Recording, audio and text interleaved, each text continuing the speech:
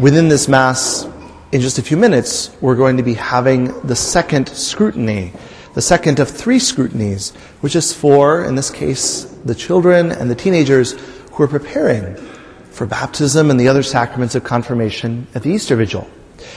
And when we hear that word scrutiny, we might well imagine that we're going to call them up and we're going to ask them questions and listen very carefully to the answers they give us. And maybe that's what was done in the early church. It's not what is done now.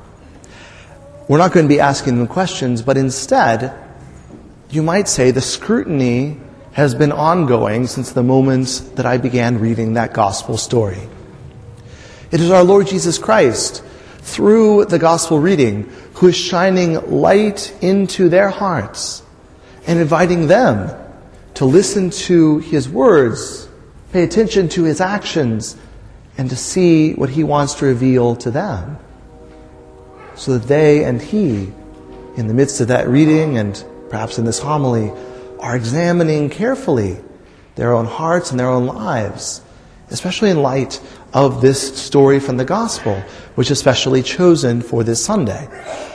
And I mention this especially at the beginning because even as they are doing this, so can every one of us, because He brings each of us to us as well, even if we have received baptism many years ago. His purpose in this is to bring light and reveal things, to reveal what is weak or sinful or broken, to bring it out so that He can heal and strengthen it, and also to reveal what is good, what is strong, what is upright, so that He can strengthen that still further.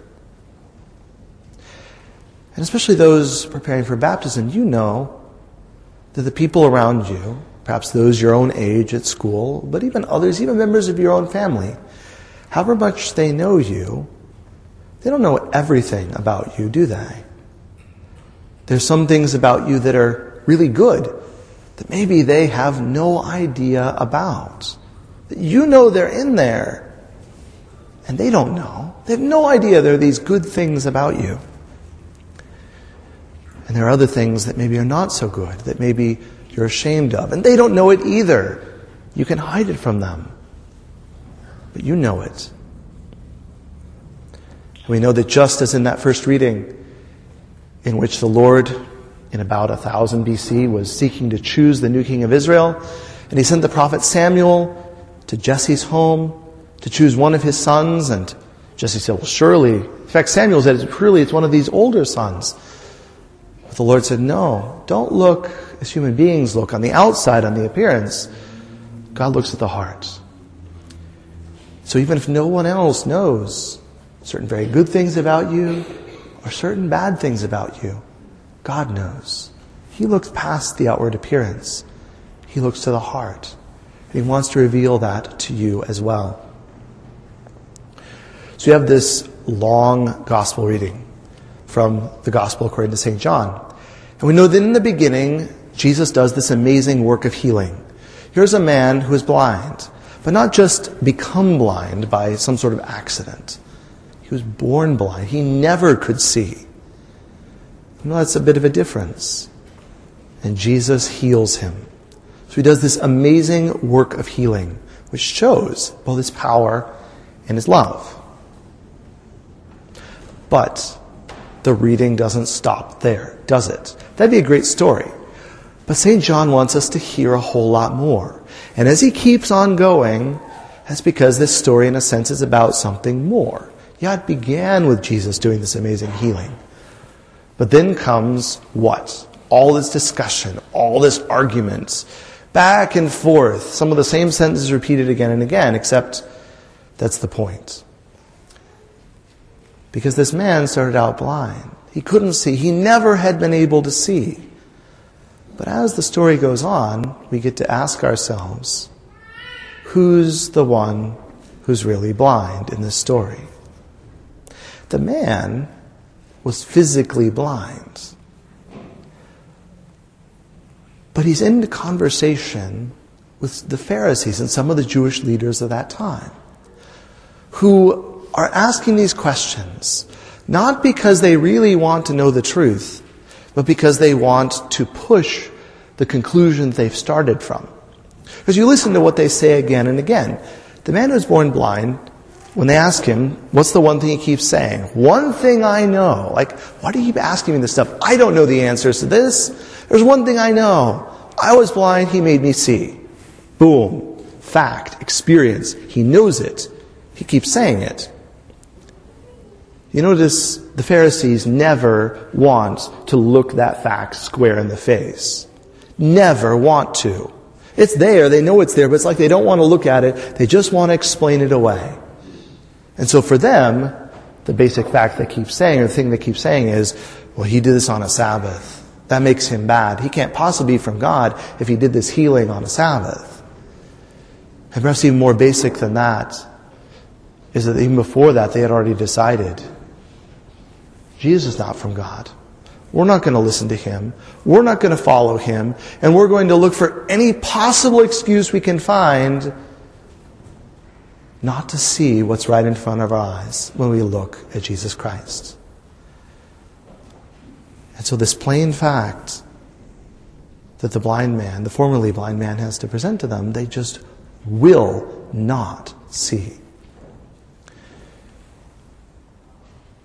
And so in the whole story, they make no progress. They just dig themselves in deeper and deeper and get nowhere. While the blind man, the now healed man, you notice that he initially said, look, I don't know anything except that he made me able to see. But maybe because they keep on hitting him with these questions, well, he starts asking himself these questions too.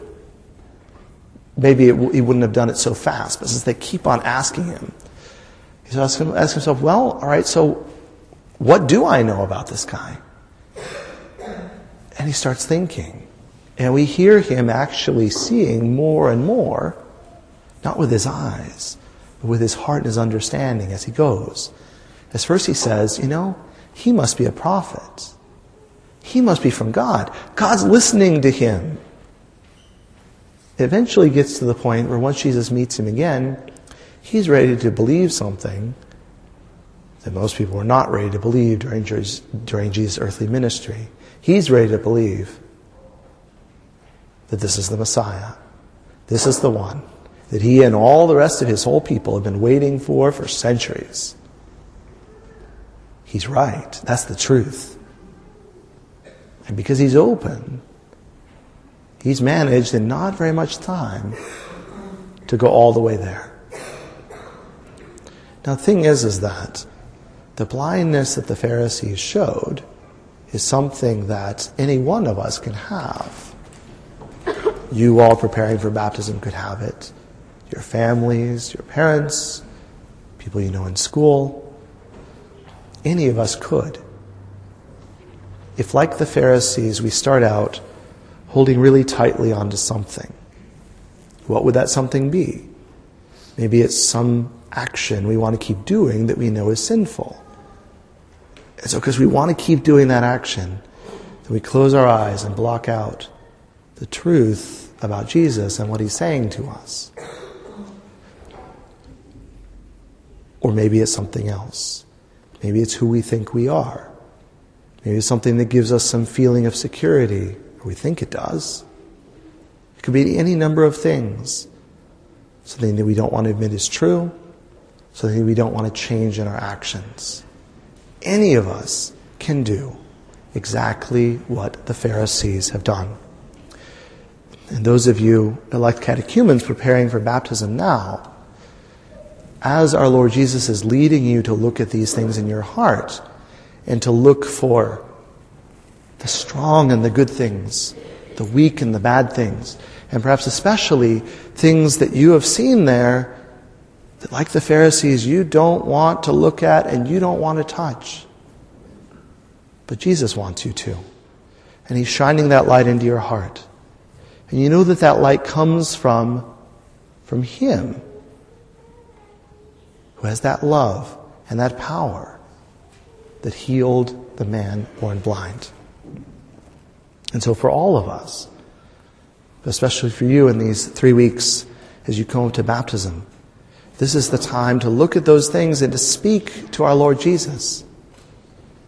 And say to him, yes, Lord, I believe in you. I believe that you are a prophet. I believe that you are from God. I believe that you love me. I believe that you have that power to heal.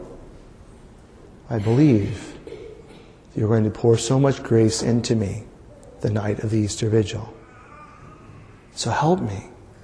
Give me the ability to see. Give me the courage to look at this. Give me the courage to open myself to you, so nothing is held back from that grace that you're going to pour into me. So this time, I'd like to invite Marlon, Haley, Giselle, Lucrece, Daryl, Jane, Brandon, Colin, Kiri, Jesse, Alexa, Jocelyn, Andy, Crystal, Adriana, and Brianna, and your sponsors to come forward.